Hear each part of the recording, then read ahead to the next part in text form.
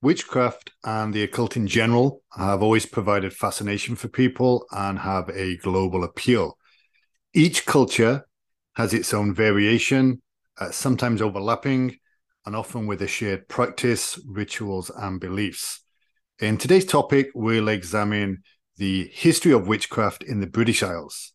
There will be some recognizable traits from other aspects of witchcraft, especially in Europe and North America, but we'll be specifically focusing on what we know about witchcraft in Britain, the events and the people involved during this time. In this section, we'll discuss those events, we'll discuss the people involved, the political and spiritual environment of the time, and finally, we'll have a look at dispelling some of the myths that appeared during this era. Before we begin, it's worth noting that the term witch has not always had the negative connotation or the specific image we have in modern times.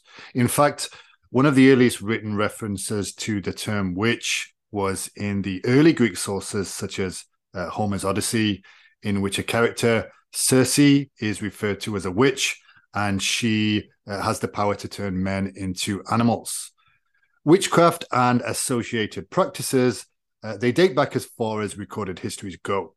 There have been numerous names and designations for people who performed healing, spells, and charms.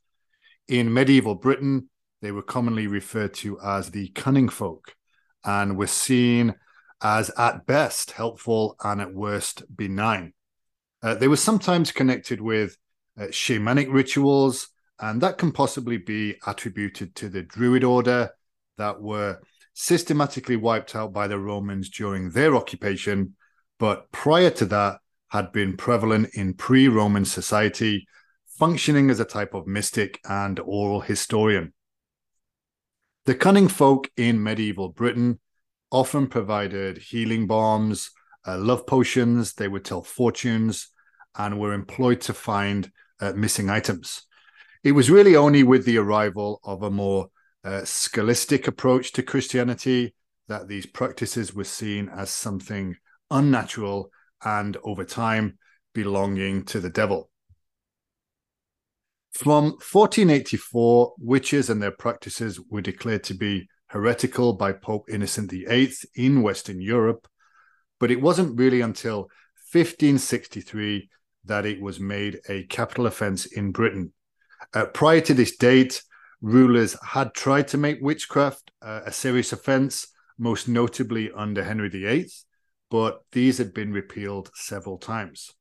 However, for the next couple of hundred years, the finding and eradication of witchcraft and its practitioners became commonplace in Britain.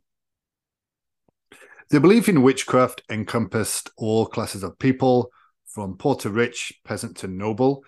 As such, definitions of what was considered witchcraft and the practices associated spread across the country through publications such as Demonology by King James of Scotland, and by word of mouth and whispered gossip through the towns and villages.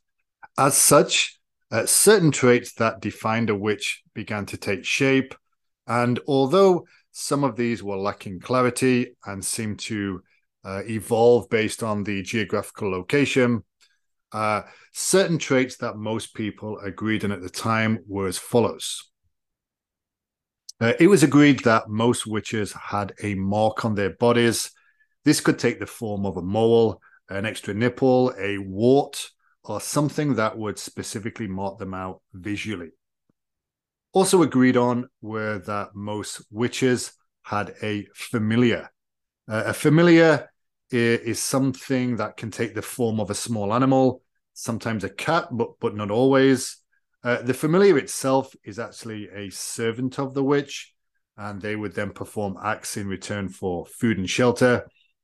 They were perceived to be either a type of fairy or demon, depending on the type of magic the witch was alleged to perform.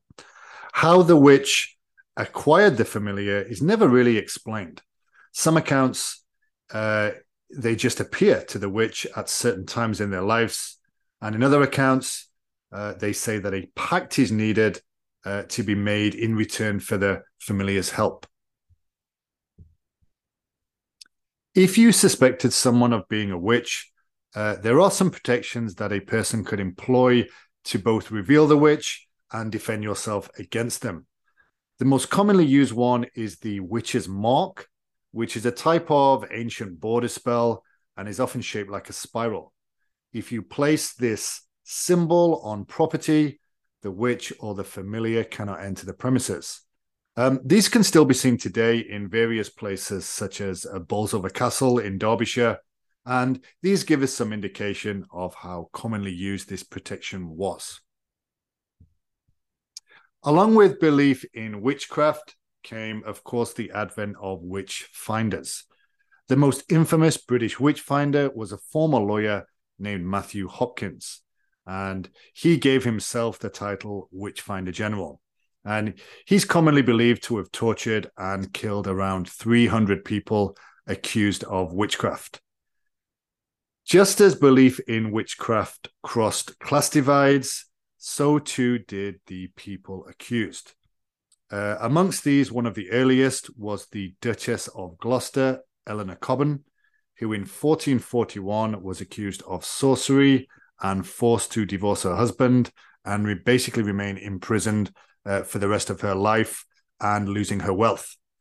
This is undoubtedly politically motivated, but nonetheless, it serves as an example that no one of any status was immune from accusations or the persecutions.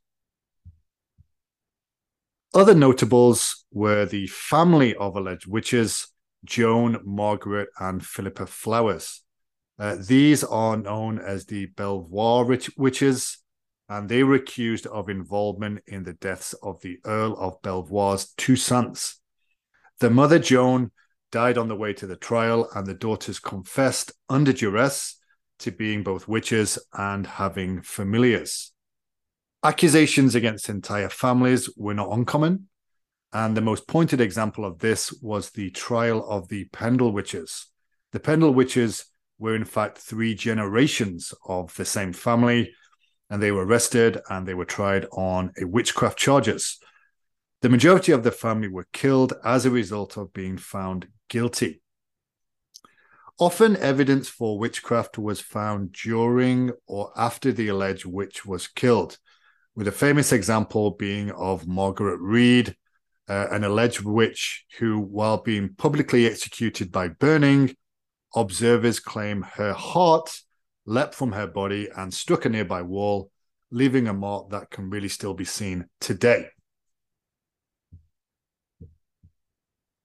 The politics of the time played a huge part in the witch trials, with an increase in witch trials corresponding to times when governing parties felt their power was waning or being challenged. Witch trials served 2 roles: uniting the people against a common enemy and reminding the people of the power of the rulers to protect and to punish. No doubt an increase in witchcraft beliefs also followed the monarchs of the time. Elizabeth I was an ardent believer in the existence of witchcraft, and during her time, more executions took place than any other monarch. Religion also contributed to this, although probably not as prevalent as you would think. The churches of various denominations condemned witchcraft, and in Britain during this time, Catholic and Protestant beliefs were vying for power amongst immense religious upheaval. No doubt this affected the witch hunts, but unlike what is often portrayed in media and across the sea, the more sinister Inquisition, the Catholic Church was not responsible for witch trials in England, due mainly to a Protestant majority in the country. So in actuality, most of the trials were carried out by the Protestant Church. The Catholic Church and the Inquisition did condemn witchcraft around Europe, but were really more concerned with heretics, and they considered witchcraft to be a superstition not really worthy of their time. The witch trials often followed a similar process. A complaint would be made to the local justice of the peace. This is an official granted the authority to keep the peace and affect the laws of the land. The justice of the peace would then gain further evidence in the form of statements from witnesses and depositions, and depending on the strength of the evidence and the zeal for witchcraft that the justice had, they would then detain the accused. Accusations could take the form of bewitching people, children, animals, and poisoning foods. The accused witch would then be interrogated and usually tortured through devices like heated leg irons and thumb screws. The accused witch would then confess or not, and the entire trial would be put to a jury of local people. Witnesses would tell their story, and the accused would have a chance to testify and confess. The accused did not have any defense counsel speak for them, so it's really up to them alone to sway the juries to their innocent. Once judgment was made, they would be either released if found innocent, or more often than not, killed if found guilty. Okay, let's look at some of the more common myths that were circulating from this time. The first one we're going to look at is one of the most prevalent myths of witchcraft, and this is that the idea that the witch was a woman, usually ugly in appearance, old, and practicing trades such as herbalist and midwifery. To some degree, this myth is correct. Most of the accused were women, but around 10% were also men. The idea that a witch can only be a woman was not shared by the people of the time. Male witches were a perfectly feasible concept. The idea of an old, gnarled, hag-type witch actually comes from classical literature, and it's most likely combined with the physical appearance of the Germanic mythical figure of Frau Holle or Old Mother Frost. Her manifestations vary across the region, but she's generally portrayed as hunched over and gnarled and having cohorts of women that can do her bidding. She's known as an ancient power in the region, and her powers go beyond anything mortals can deal with. She would deal out punishments, especially to children, and later she has the ability to take the child away in the dark. Midwives and herbalists being accused is really almost completely mythical.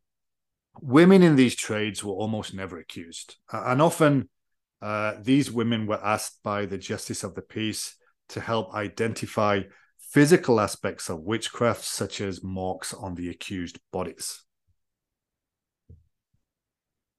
The second myth we're going to look at is the myth that an enormous number of witch trials and executions took place across Europe and Britain, and really this isn't sustained by the evidence at all. The numbers of witches on trial is hard to be exact about, but approximately 2,000 trials took place in England alone, of which the vast majority were found innocent. Scotland has a much higher trial percentage, especially under James VI, who was a great believer in sorcery, but the numbers estimate between 4,000 to 6,000 trials took place in Scotland. In comparison, Wales had very few trials. Although many accusations were made, there was very little evidence for that. And actually, only around 5 people were executed for witchcraft during this era in Wales. The third myth we're going to look at is that witches were being burned at the stake if found guilty. Again, this has very little evidence for being true. It did happen on occasion, but being burnt at all was an extremely rare punishment across English-speaking nations. Most witches, if found guilty, were hanged, and this was because the standard punishment for a felony crime was hanging. The concept of being burnt at the stake more than likely came from a combination of the Catholic Inquisition burning heretics across Europe and the fact that in Scotland, witches' bodies were burnt after they were killed, usually by strangulation. The final myth we're going to look at here is that lots of people agreed with accusations of witchcraft, and lots of people were being rounded up and being accused of witchcraft and likely found guilty on just the statement of a few people with questionable motives. In general, this is not true. Actually, only around 25% of witch trials resulted in a guilty conviction. And these were usually because the accused had confessed under questioning. It was incredibly difficult to provide evidence to support a claim of witchcraft, and most justices of the peace and the jurors themselves were very aware of the likelihood of accusations being made out of malice or greed.